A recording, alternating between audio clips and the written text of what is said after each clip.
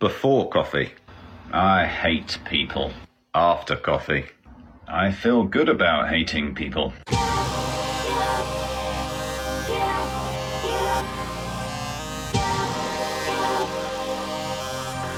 me, I'm choking on my coffee. Hey, does anybody want coffee? Who wants coffee? I just made a fresh pot of coffee. Does anybody want coffee? Who wants coffee? Does anybody want coffee? Who wants coffee? Having conversations about society, one cup at a time. Coffee with RW. Un cafecito. Pour yourself a cup and join us. Es un cafecito.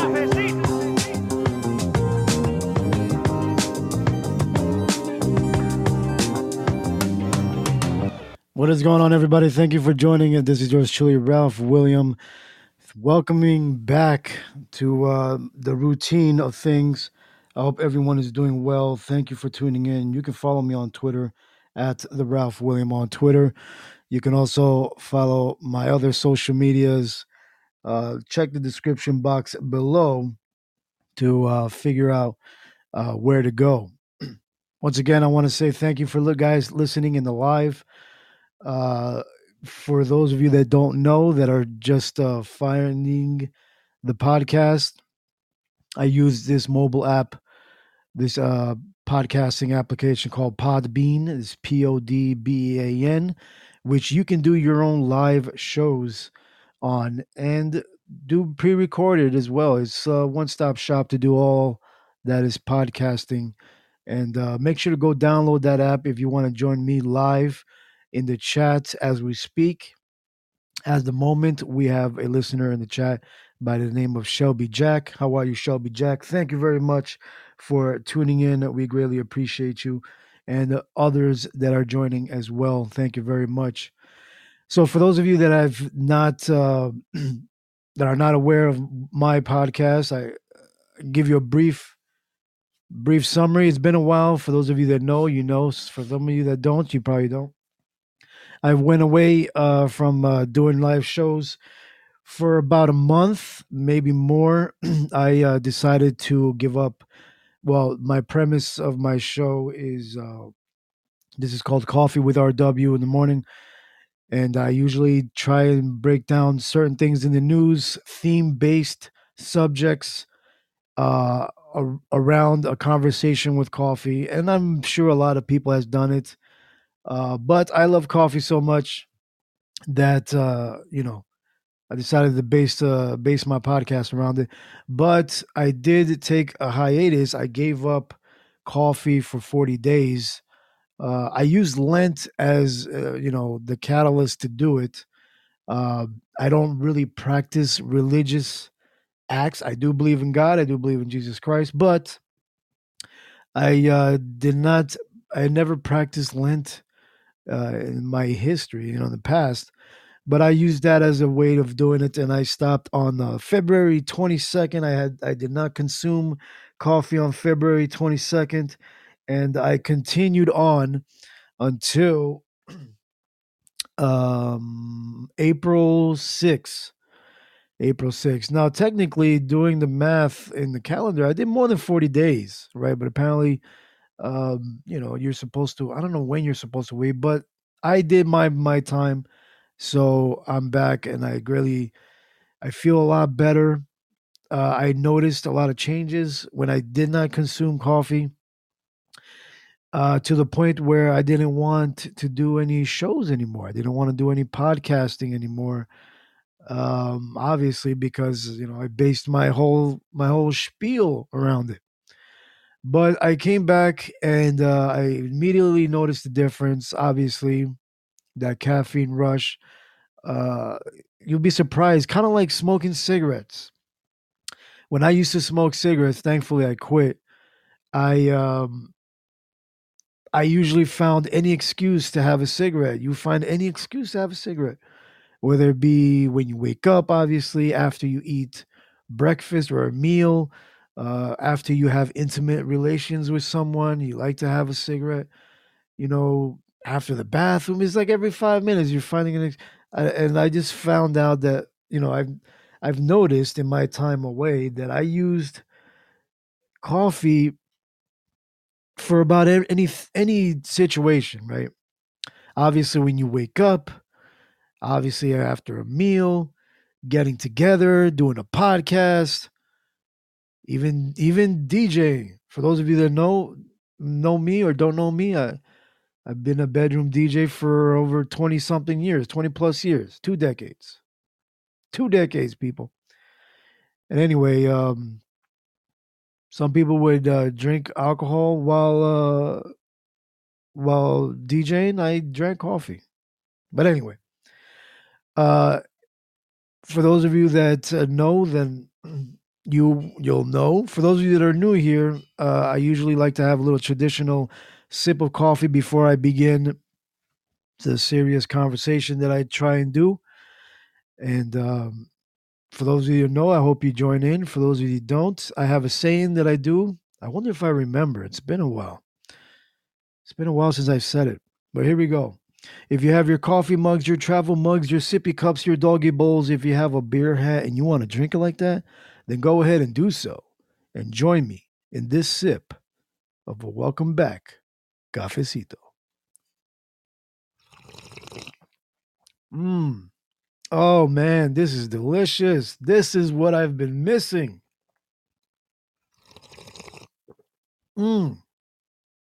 Oh man. Yeah, baby. I'm back. Today's choice, because of inflation, thanks, people.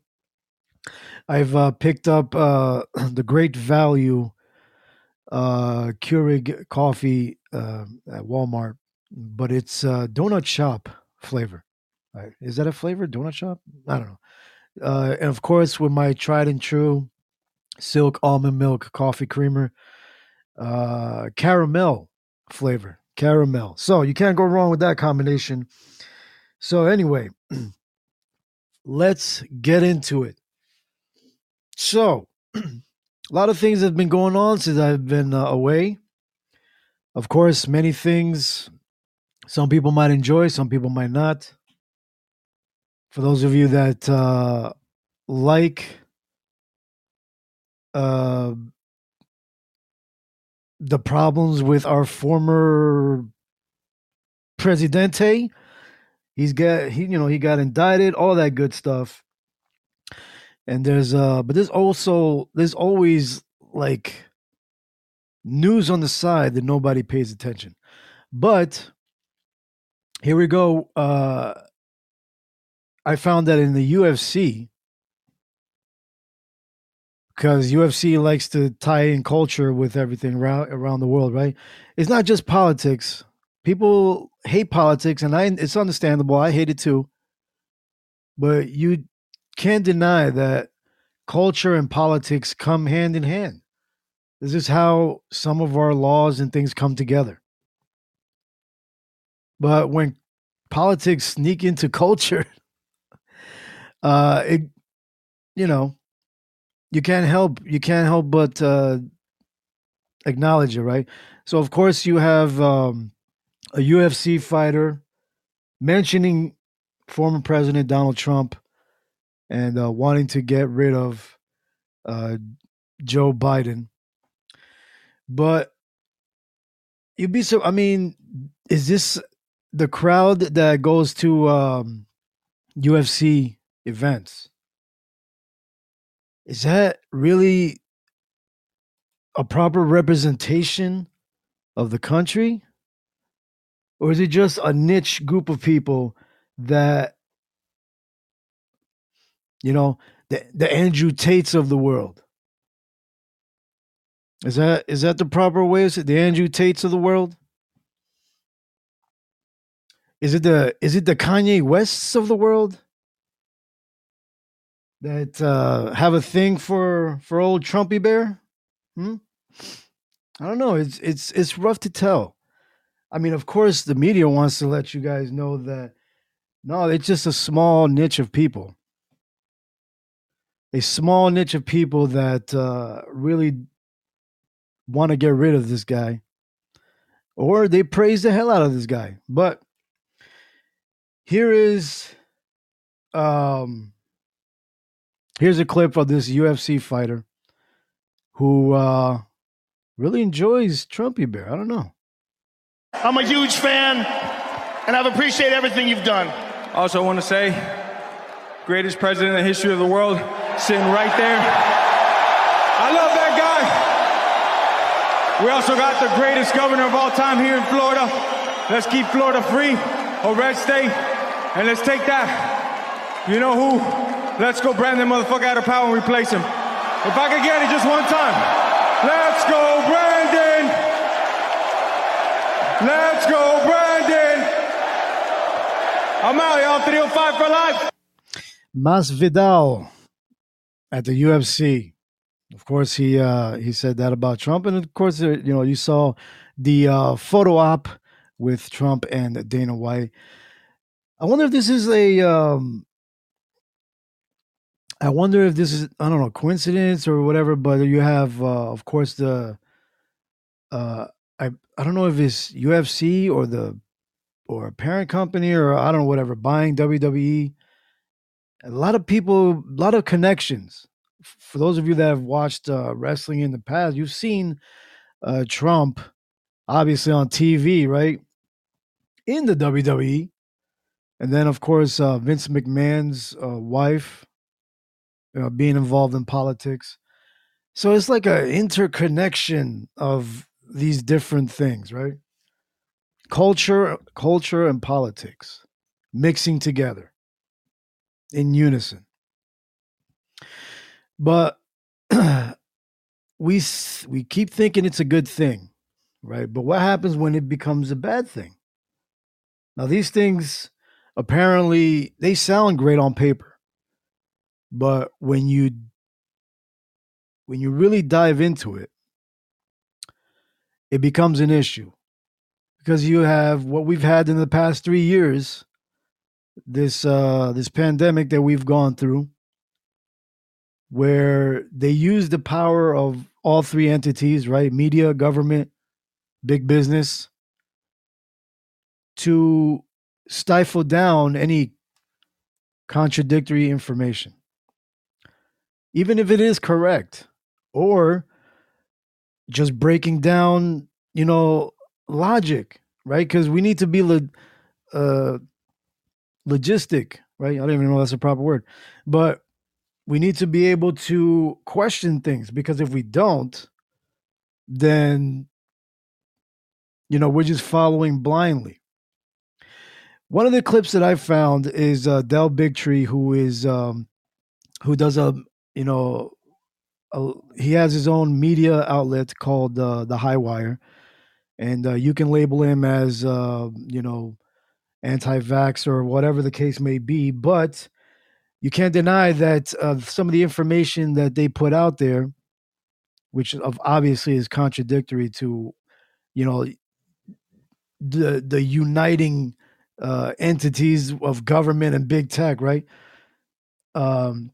And he's involved with a lot of lawsuits out there. His company, ICANN Media Group, is pretty much the reason why there's a lot of freedom of information, requests out there to get a lot of the FDA and court papers and big pharma documents that they don't want everybody else to know. But anyway, here's a clip that I found. I believe this is a recent clip of Del Bigtree speaking with DeGrasse Tyson, right? He's a big, smart guy, right?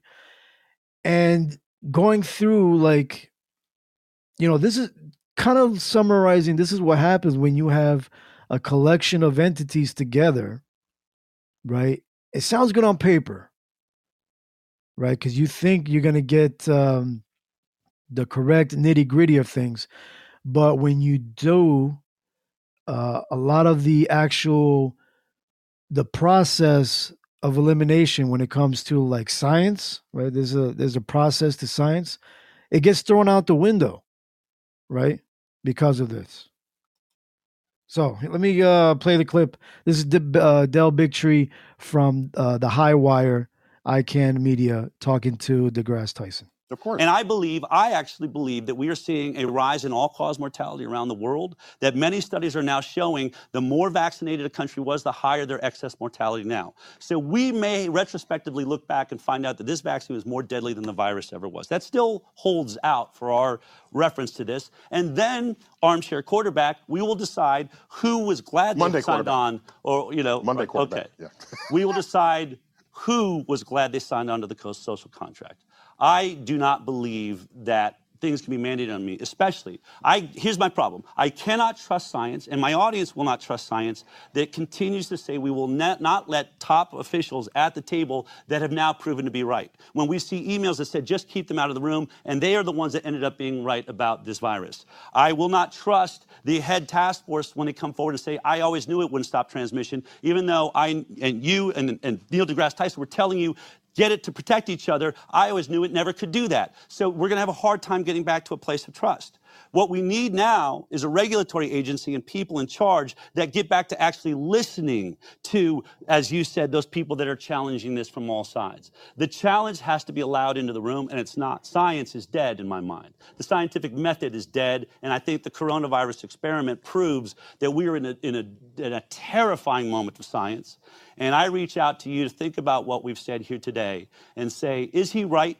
Did the scientific method take place? Is it taking place now, retrospectively? Even if you want to argue in an emergency, we made decisions and we rushed things. Why is Peter McCullough and why is Robert Malone and the people that were right, why are they not at the table now? It's a valid question, right? For all the people that have been censored over the years or the past months, well, this past 3 years, right? Who have been constantly told that they were right. And now, of course, some of you might not know this because there's a lot of censorship happening. And despite what some people may say, Elon Musk or whatever the case may be, right? It still does happen. And as we'll get into later on, they want to make it a regular thing with a piece of legislation that's going to be coming through.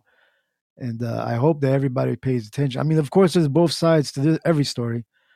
There's both sides to this. So hopefully people can really pay attention and put it out on your own social medias. Like, hey, maybe we should look into it. See if this is the right thing to do. Right. But we'll get into that few. I want to say thank you, everybody, for tuning in. I greatly appreciate it. Remember, you can follow me on Twitter at the Ralph Williams. Send me your DMs, whatever you might have on your mind, and what things you would like us to discuss or you'd like me to discuss. And yeah, we'll be right back. You're listening to Coffee with RW.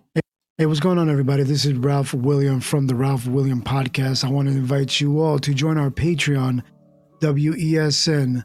Our Patreon is patreon.com/WESN Radio. That is our internet radio station that I have up and running.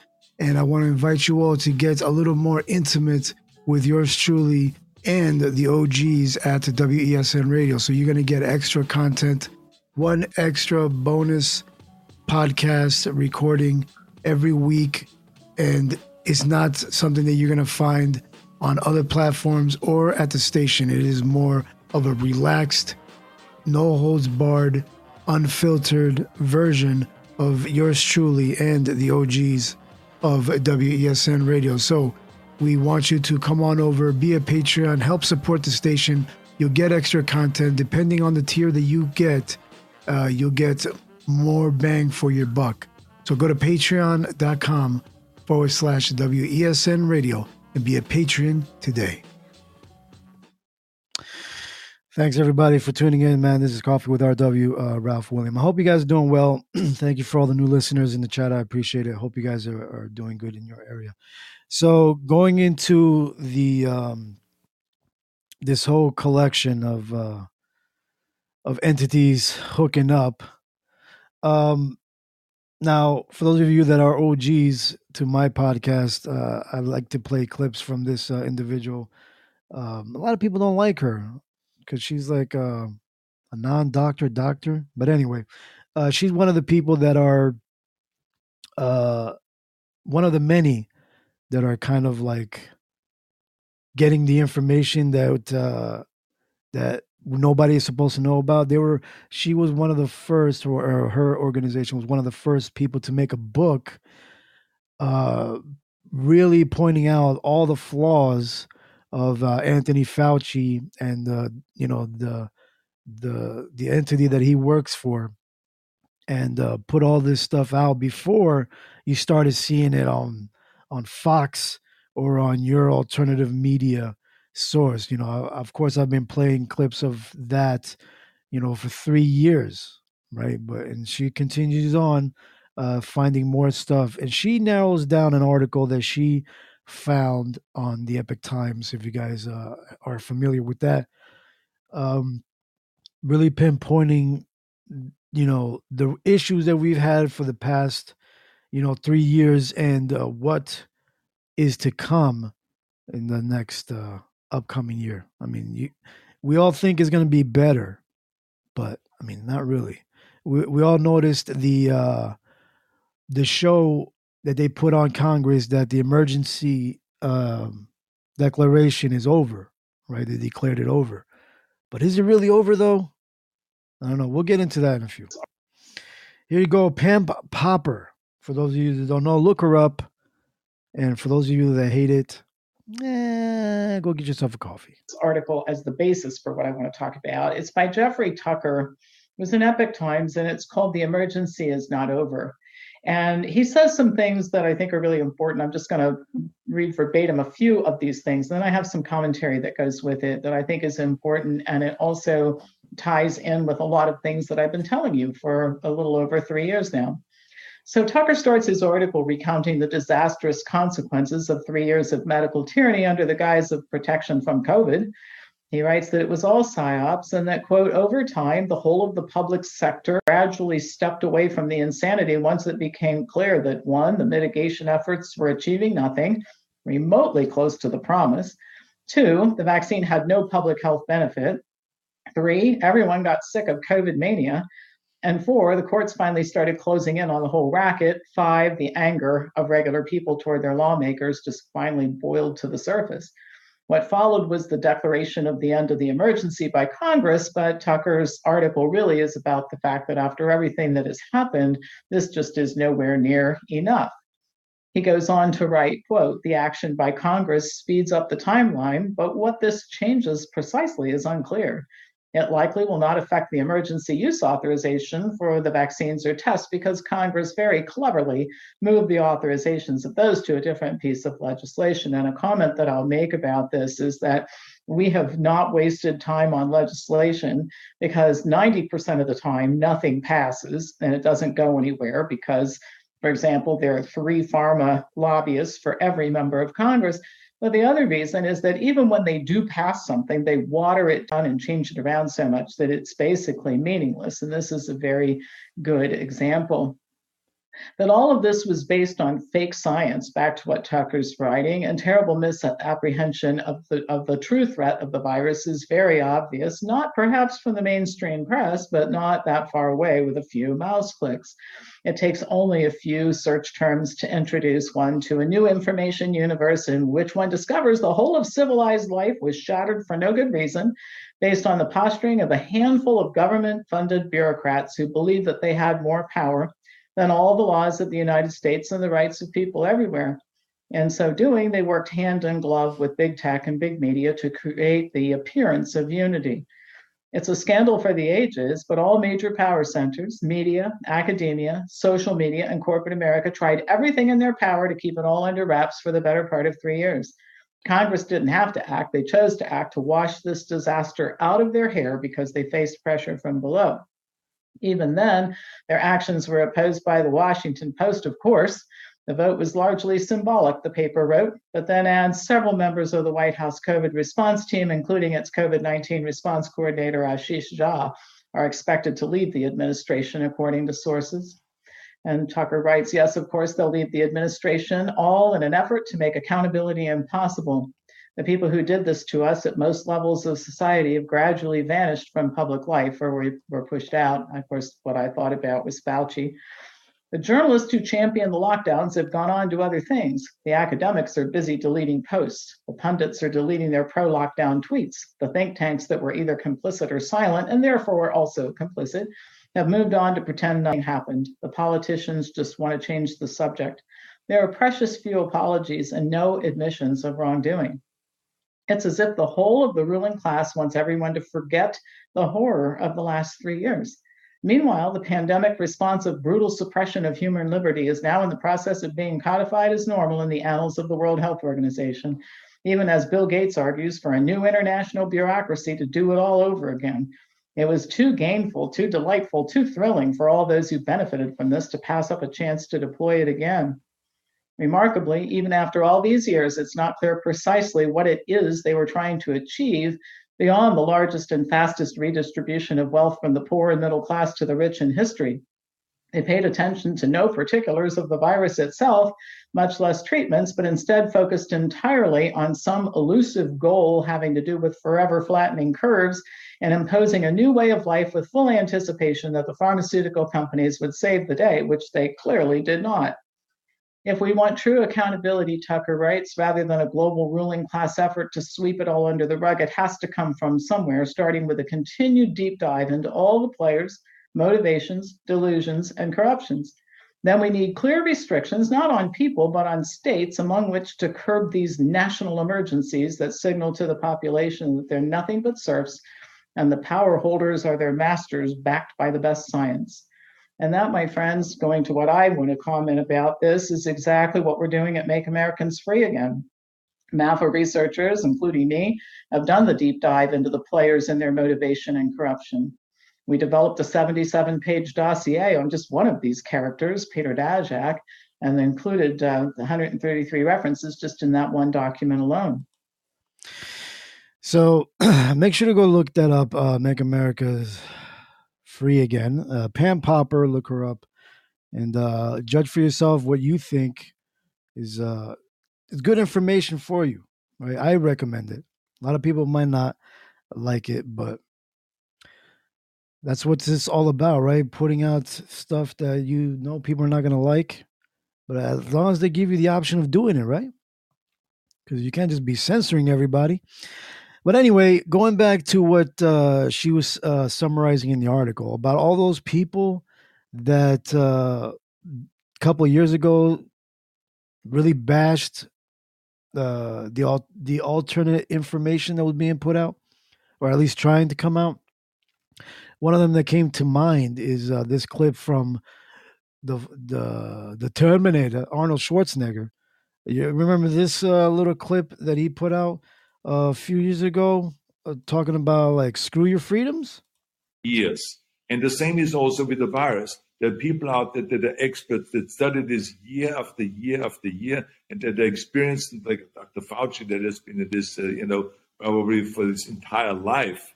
I mean, why would you not believe someone like that? So, and there's so many other scientists out there and experts on this subject. So I believe them and I follow them very carefully. And of course, sometimes things are happening that are unexpected. So then you have to make the adjustments in order. But I think people should know there is a virus here. It kills people. And the only way we prevent it is to get vaccinated, to wear masks, to do social distancing, washing your hands all the time, and not just to think about, well, my freedom is being kind of disturbed here.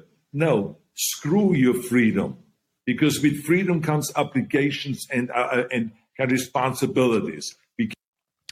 Yeah, you remember that stuff? Yeah, I remember that stuff. Now, without like really tearing him down a lot, right? Because I enjoyed his movies, right? I don't know how much of a good governor he was, but I did enjoy his movies. But there is one thing to say about freedom and there being responsibility, right? A lot of us, people in America, whether you enjoy it or not, you're here, right? If you don't like this country so much, I mean, there's other countries you can go live in, right? But if you're here, there is some responsibility, I believe, with the freedom that some of us claim we enjoy. Even though there are a lot of us that think that freedom is an illusion, right? We're not really free. And some of us would say that this whole making the United States look like crap is really just an attempt to really show everybody how much of an illusion it is, the so-called freedoms that we have. The only freedom that people have are the only way that people can be free really is having the amount of money in this country to do whatever you can without any consequences. I mean, you have a former president being indicted, which has never happened before, right? Who's gotten impeached twice, right?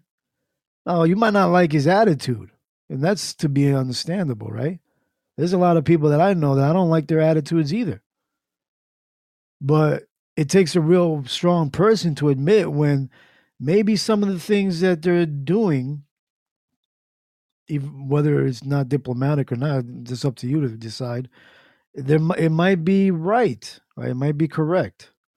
But then again, you have a sitting president now, from what I understand, that just now they're I don't know if this is BS, that they're gonna start getting papers together. I don't know why they're starting to get papers and evidence together to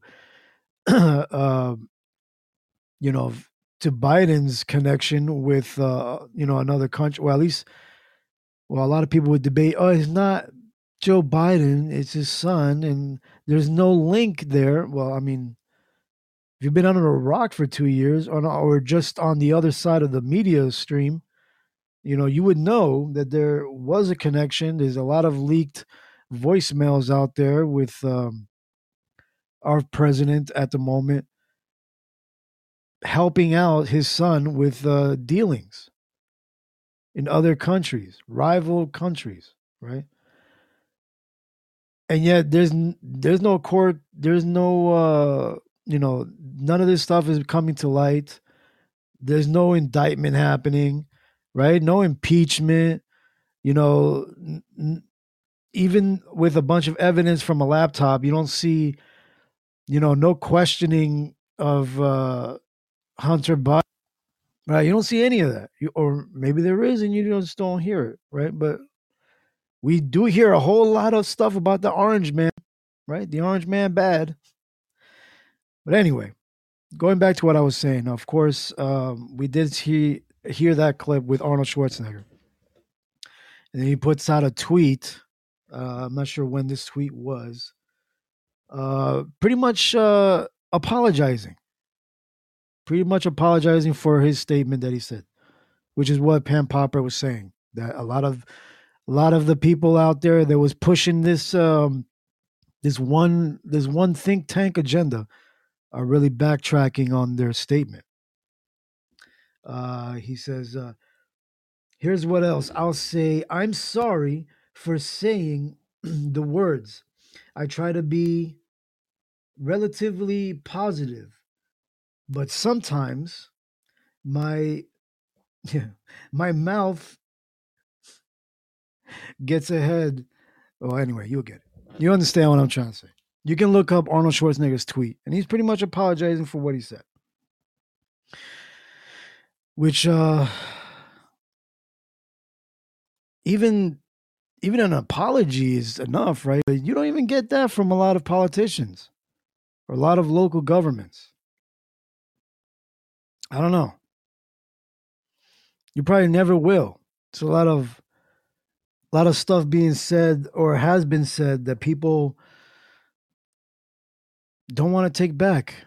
A lot of talk about war, a lot of talk about taking to the streets, protests, a lot of burning down of businesses. There's no apologies for that. No, I don't see an apology for that. I wonder if some of the people that have been to the Capitol who necessarily didn't do anything, right? Maybe they were just walking around, and before you jump down my throat, For those that did do harm to other people, they should be prosecuted. But for those that didn't, just for showing up, who were locked up for so long, is there an apology for them? But anyway, probably not. And if there is, they're probably like, we apologize, but don't go saying it in the media. Right? Don't go saying that. Keep that on the wraps. Here's a check. Here's a check for a couple thousand or maybe a couple $1 million. I don't know, but it doesn't really matter because the dollar is going to be devalued. Anyway, can you tell I'm a little pessimistic today? Even though I had my cup of coffee? That's the one good thing about this morning. That's a beautiful thing. Thank you, everybody. You're listening to Coffee with RW. We'll be right back. Having conversations about society, one cup at a time. Coffee with RW. Pour yourself a cup and join us.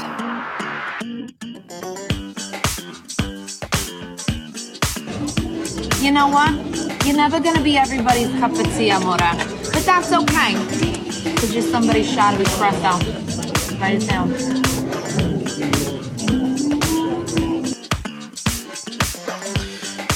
All right. Okay. So,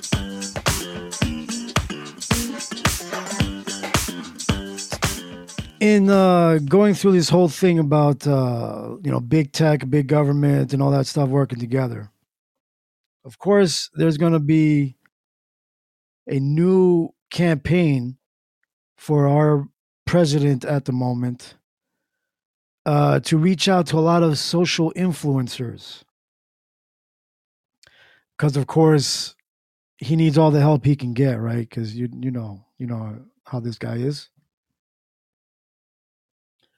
So here's an article talking about the Biden administration going to be opening up their doors to a lot of social media influencers, because that's where a lot of the young crowd gets their information. And they're not wrong. I mean, the old era of reading newspapers and I'm at fault to this too.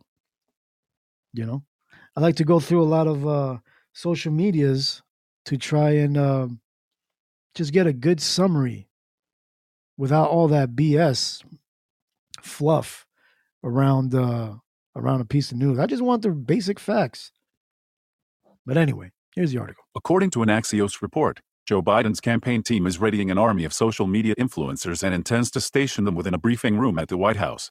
Biden's handlers have apparently decided that the only way he's going to win another election against Donald Trump is by securing the youth vote, a tough task given that he's the oldest president ever.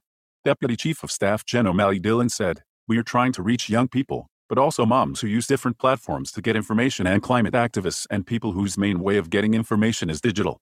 Going after the brainwashed, TikTok-obsessed woke crowd then, essentially."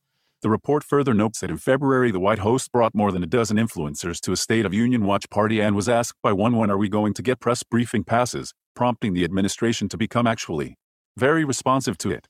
It's like something out of Idiocracy. Biden's handlers have done this before. Back in March last year, they hosted around 30 TikTok stars and gave them a briefing on events in Ukraine. White House Director of Digital Strategy, Rob Flaherty, decried that the influencers should be getting information from an authoritative source. The news also comes amid revelations that George Soros' son is a regular visitor to the White House, having been invited 14 times since Biden took office. Why? As we highlighted last week, Biden is drowning with voters on every issue, and only 1/3 want to see him win another term. When it comes to Democrats or Democratic-leaning independents, the majority, 54%, said they would prefer a different candidate, with only 44% giving approval of Biden as the nominee.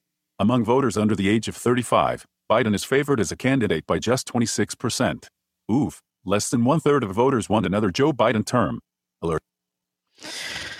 I mean, it's crazy how the oldest president is going to be looking for young people. Can you imagine?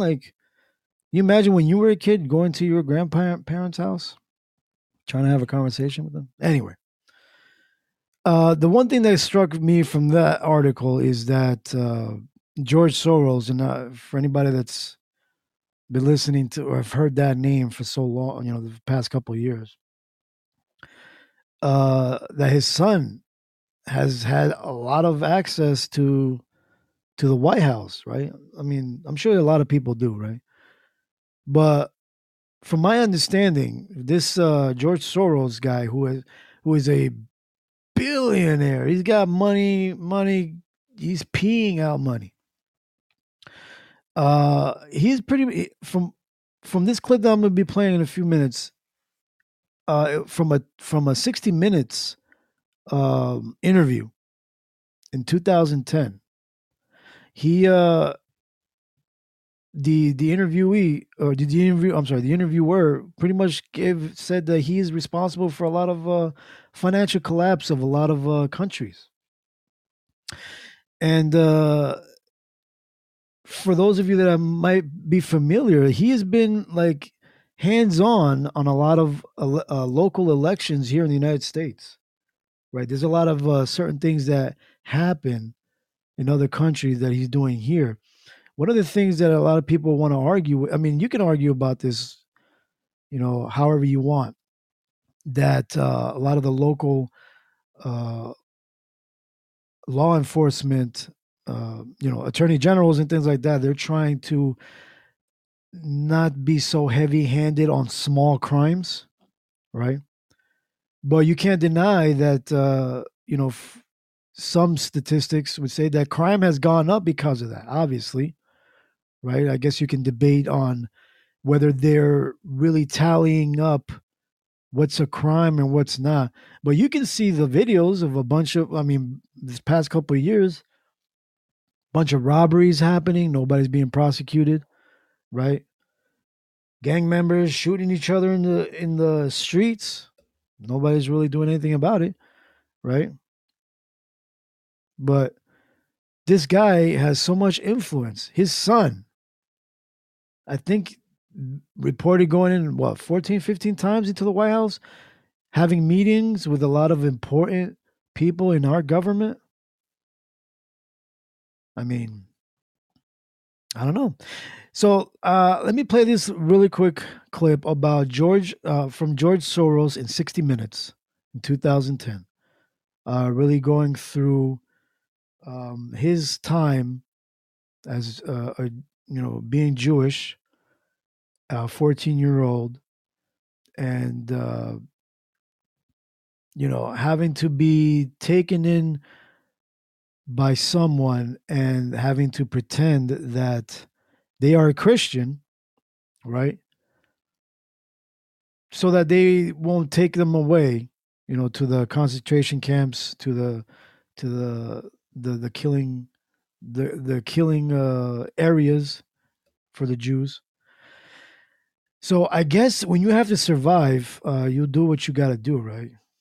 But he says it, and maybe he might be right. Who knows? But he says it that he has no guilt over that. He has no guilt. This is in George Soros's words. You guys can find it. I mean, you probably won't be able to find it on YouTube or anything. You might have to go to Rumble or some use a VPN or something to get these clips, because they're trying to get rid of this stuff. And we'll get into that in a few minutes about the legislation that's coming out, or they're trying to push through with information on the internet. But anyway, here's George Soros and his time. Well, you'll get it. Of what happened to George Soros's friends and neighbors. You're a Hungarian Jew who escaped the Holocaust by posing as a Christian. Right. And you watched lots of people get shipped off to the death camps. Right. I was 14 years old. And I would say that that's when my character was made. In what way? That one should think ahead, one should understand and anticipate events, and one is threatened.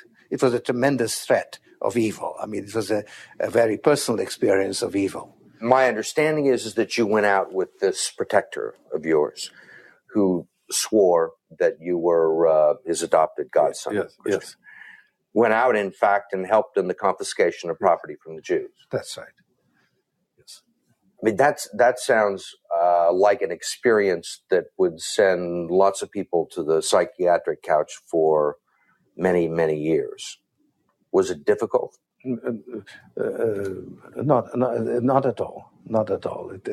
Maybe as a child you don't see the connection, but it created no problem at all. No feeling of guilt. No. For example, that I'm Jewish, and here I am watching these people go. I could just as easily be there. I should be there. None of that. Well, of course, I could be on the other side, or I could be the one from whom the thing is being taken away. But there was no sense that I shouldn't be there, because that was, well, actually, funny way, it's just like in markets, that if I weren't there, of course I wasn't doing it, but somebody else would be taking it away anyhow. And it was whether I was there or not, I was only a spectator, the property was being taken away. So I had no role in taking away that property. So I had no sense of guilt. Are you religious? No. Do you believe in God? No. Soros told us he believes God was created by man, not the other way around, which may be why he thinks he can smooth out the world's imperfections. So maybe, and a lot of people would argue that I think there is a couple of sayings out there, right? That somebody's best intentions at the end could be the worst things that they do. Like, he might think that he's doing a good thing in decriminalizing a lot of stuff, in the United States, not prosecuting non-violent crimes, right? But in contradiction, a lot of people would say that in New York City, when what's this guy's name? Giuliani, right, was a part of that. That they had, what is it called? The broken glass policy. Basically, if you go after small, crimes, that you'll be able to find the big ones, right? And I guess it's turning on its head now with the orange man, Trump, right? They're pretty much going after him in something that seems like insignificant, right, compared to our president now, and having a clip out there circulating of actual quid pro quo, right, and nothing happening to him, right? But they're going after the orange man because they want to see if they can find something bigger. And here's something that I've heard in other podcasts, and I try not to ever put out things as my own. I try to let you know that, hey, I didn't come up with this, or I didn't think of this as somebody else's stuff, which is probably everything out there in the world. Nobody has an original thought. But anyway, that the actual law in our country, right, in the United States, is no more. It's being flipped, where you search for the crime to get the culprit, right? I'm paraphrasing. I hope I'm saying this right. That you're supposed to investigate the crime to find the culprit, but now it's all about investigating the person in search of a crime. So, of course, everybody's privacy, everybody's information is up for grabs and gone through a fine comb in search of something that you've done to be prosecuted. Kind of like what I used to say a couple of podcasts, podcasts ago. Whereas, of course, going along George Soros, where he doesn't believe in God, right? And a lot of people out there believe the same way, that there is no God. A lot of atheists out there, they don't believe in God. They have that same mentality that God is man-made. You might be right, you might be wrong, who knows? But with that mentality, you tend to not just denounce the existence of spirituality, right? God, something other than yourself. But it seems like you want to change yourself into God. Meaning, for me personally, I think of God as some entity that knows everything about you. It's giving you, in your mind, it's giving you accountability. It's helping you on some type of way of morality, right? And if you eliminate that, then there's no accountability. Now, I might be wrong, who knows, but this is just my perspective on it. Now, in making man God or wanting to be God, of course they try, they want to live longer, right?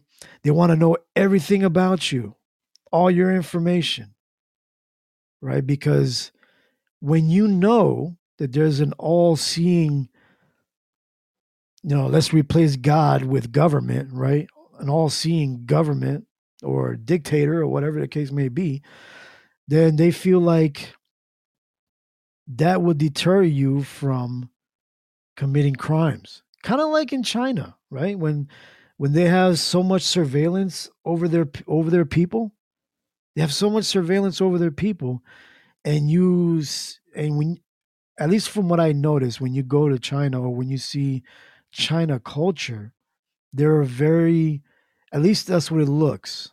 I'm not trying to portray them in a wrongful way. This is what I think it is.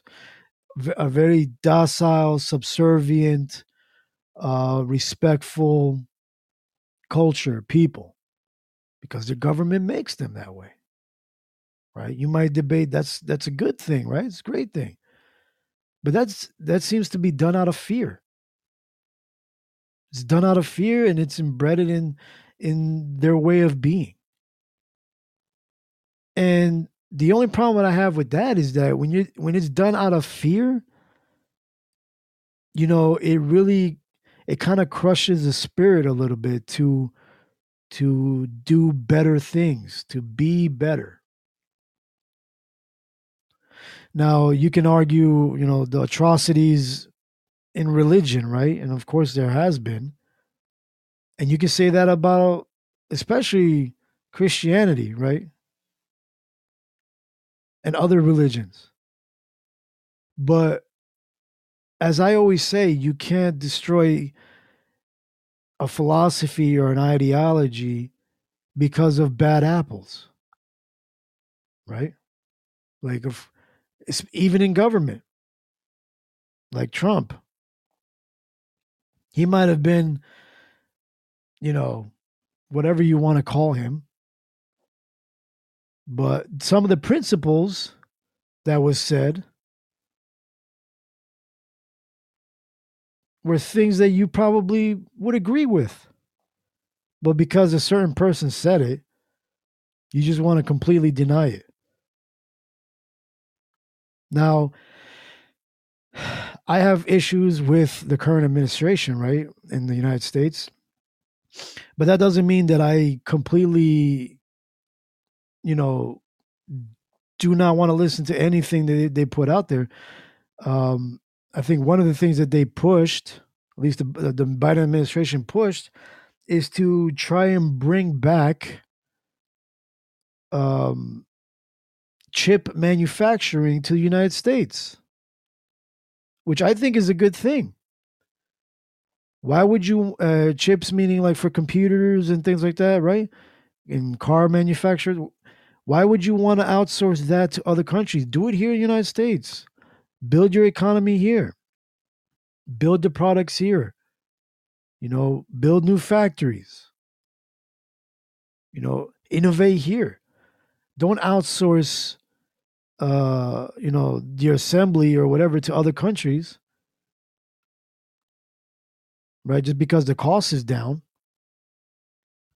And you're giving the other country control over the resources, which is something that even old Trumpy Bear advocated, right?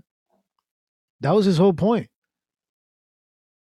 But anyway, I don't want to get too much of a and that's my point is when you, and I'm not making this a religious thing, but that's what it feels like. It's like you're replacing the spiritual part of religion with this Soros ideology that man is going to be the one to smooth things out, as the 60-minute documentary was discussing. And one of the ways and here's the segue to get into the end part of this, is the new legislation that they're trying to put out, the Restrict Act. And this is pretty much a legislation governing the whole internet. And of course, you can call it like the TikTok ban or however you want to do it. But I'm going to give you three different clips. One from a government official, a government representative, Tulsi Gabbard. This TikTok influencer, I don't know what else to call her, but she gives me the impression, from what I've understood over the period of time that I've been watching her, is that she doesn't put out any opinion. She literally puts out what the actual thing is, right? And then I'm going to play the last clip of the other side of that, someone with an opinion to it. So, but this is what Tulsi Gabbard has to say about the Restrict Act. And they want, well, all three of these clips, individuals want you, the people, to pay attention to this. Now, the Restrict Act not only makes it illegal for Americans to use TikTok, it is the Patriot Act 2.0 for the internet. It would give unelected bureaucrats in the Department of Commerce complete and unfettered access to all the data in our computers, our phones, security cameras, internet browsing history, payment applications, and so much more. It throws the Freedom of Information Act completely out the window, no transparency whatsoever, and it criminalizes the use of VPNs with up to 20 years in prison and $1 million in fines. Dangerously, we can't even challenge this in court. Now, this is a direct threat to our fundamental constitutional rights and freedoms, and it's a threat to our democracy. We cannot allow this to pass. Now, that's from the government. That's from, she's from, not Alaska, Hawaii, Tulsi Gabbard. I hear it's a beautiful state, Hawaii. And that's her point of view. She is a former Democrat representative coming on over to, I think, Republican. So whatever you want to say about that. Now, here is I forgot her official name, but I'm sure you can find, I'll put the link to all these clips in the description box below. But this is a TikTok influencer who goes through all the news and hopefully, according to her, just lays out the facts with no opinions. And here's what she has to say about the Restrict Act Restrict Act and what it does, and more importantly, what it does not do. So let me start with this. I'm not saying this legislation is good or bad. I don't share opinions. I just want you to have the facts because it seems like a lot of people on this app have it wrong. So this video is intentionally long because it actually has the details as laid out in this 55-page bill. It's really important to understand the Restrict Act isn't new. I actually told you all about it when it was first introduced in this video on March 7th, and I've talked about it several times since then. As I said then, and I'm telling you now, this only applies to information and communications technology products and services from companies based in countries the United States deems foreign adversaries and has more than 1 million US users or purchasers. The products and services can include desktop or mobile apps, gaming apps, payment apps, services integral to AI, robotics, biotechnology, and more. The countries specifically called out as foreign adversaries in the legislation: China, Cuba, Iran, Russia, North Korea, and Venezuela, but of course, more could be added to that list. So this would apply to any company owned or based in any of those countries that provides those specific types of products or services. The restrictions in the Restrict Act do not apply to U.S.-owned companies, but it would impact U.S.-owned companies that do business with those specific foreign companies that fall into those specific categories. If this bill is passed, those transactions could not happen anymore. The other thing to understand, the Restrict Act does not outright ban TikTok. Oh, no, no, no, no. This legislation is much broader than that. The Restrict Act specifically gives the Department of Commerce broad power to investigate a foreign company and deem whether its products or services pose a national security threat. Once that determination is made, the Commerce Department gives the president an assessment of what should be done to squash the threat. One of those remedies could be a ban or a forced sale. Then this bill would give the president alone the power to implement the remedy he or she sees fit. And yeah, if it's passed, there are both criminal and civil penalties for those who violate the restrictions that could include fines up to $1 million or 20 years in prison. The Restrict Act is more about a procedure that can be harnessed by the U.S. government against companies based in countries that the U.S. government deems foreign adversaries and a national security threat. The last thing to understand about the Restrict Act, there's wide bipartisan support for this bill, but that doesn't mean this is over. This bill can still change as it moves through Congress. So in the meantime, I will send out the Restrict Act bill language again tonight in my Newsgirl News Roundup email. It is actually an easy 55-page read. Now, of course, you guys can all look this up for yourself and give it a read. Now, of course, like she says, this could change as it moves along. If it moves along, right? Hopefully, a lot of people would put a stop to that. Now, it all sounds good and all, right? Talking about, yeah, I mean, this sounds great when you have countries that you deem to be an adversary, right? You wouldn't want them to have our information, our informazi. No. But how do you do that when you want to have this one global governance, right? If everybody works good together, right? There's no adversaries amongst countries, even though they're talking about like some battleships surrounding Taiwan right now. But anyway, there's no adversaries amongst countries.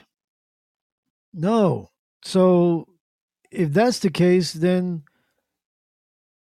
we won't need to ban you, or we'll just collect all this information from everywhere. And there's no problem. The one thing that I find trouble is why only the president has, probably not just the president, but clearly it said that the president would have control over who they deem to be an adversary and who, I don't know, just it's fishy. It's fishy.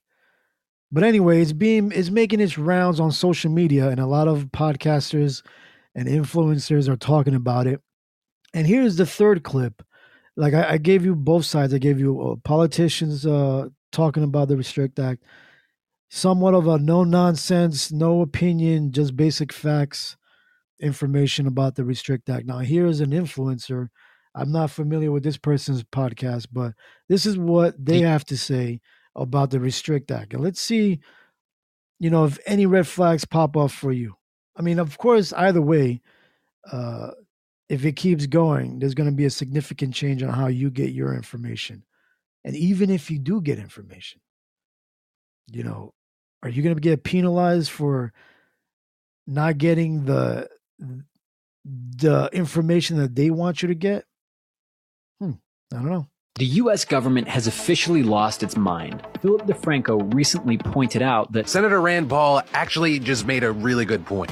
Every accusation of data gathering that's been attributed to TikTok could also be attributed to domestic big tech. And crazily enough, it's not just Rand Paul who's starting to make sense. On the other side, we've got AOC saying this. It just doesn't feel right. Now, whether it's Rand Paul or AOC, they're all alluding to something that they're not saying out in the open, so I'll do it for them. What the TikTok ban and the Restrict Act is actually about is most simply illustrated by something going on in social media right now, today. If you search France on Instagram, this is what comes up. But on TikTok, if you search France, this is what you'll find. The TikTok ban and this whole concept of the Restrict Act isn't about anything but control, because people are actually communicating on this app in real time globally. If you don't believe me, try the France search bar thing on your Instagram and then on TikTok and look at the difference yourself, because all of this sounds like it's from a George Orwell novel, but the reality is this is 2023 in the United States of America that's supposed to be the land of the free,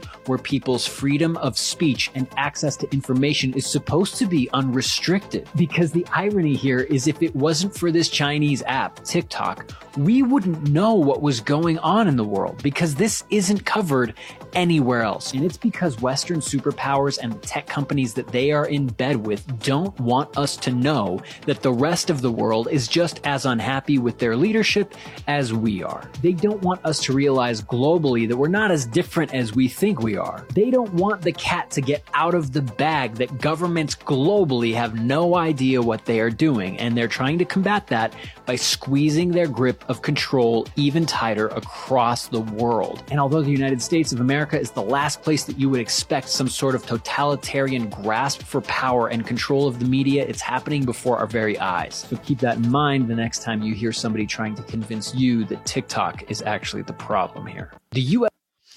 So there you go, man. That is 3 perspectives about the Restrict Act. One thing that I do want to say about that last clip is that they are correct. A lot of things that I've known, and I'm sure a lot of people can attest to this, that we've known of what's going on in the world, we know because of that app and maybe Rumble, right? But definitely not on Instagram, maybe not on Facebook, because that's being controlled by our government. But TikTok, I mean, get most of your information from there. You hear about the dollar collapsing. You hear about the protest in France. You hear about a protest that happened in Italy. I think some happened in Brazil. A lot of different countries, like that podcaster said, is a revolution of its people going against the government, right? But you won't find that on MSNBC, right? Probably not even in Fox, maybe. So something to think about. That's the overall theme of what I'm talking about today. Is it might sound good on paper, a unison of government entities, social media outlets, big technology. It might sound good on paper, but if it's controlled by a small group, then this is not really freedom. You're not really free to learn what you want to learn. You're just going to learn what they want you to learn. So that's what I have to say about that today. Thank you, everybody, for tuning in. I really appreciate you and your time. Remember, follow me on Twitter at the Ralph William on Twitter. Make sure to join our Patreon as well to support my internet station, WESN. And I hope you guys have a blessed morning with your cup of coffee, your tea, whatever you deserve, whatever you feel like having in the morning or in the afternoon. I'm going to enjoy my damn coffee. And I'll catch you guys on the flippity flip. Remember, stay humble, stay hungry, and you'll always be blessed. Peace.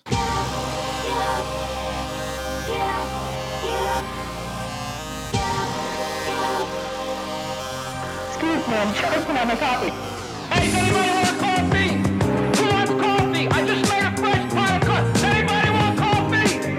Who wants cups? Does anybody want coffee? Who wants coffee? Having conversations about society, one cup at a time. Coffee with RW. Un cafecito. Pour yourself a cup and join us. Es un cafecito.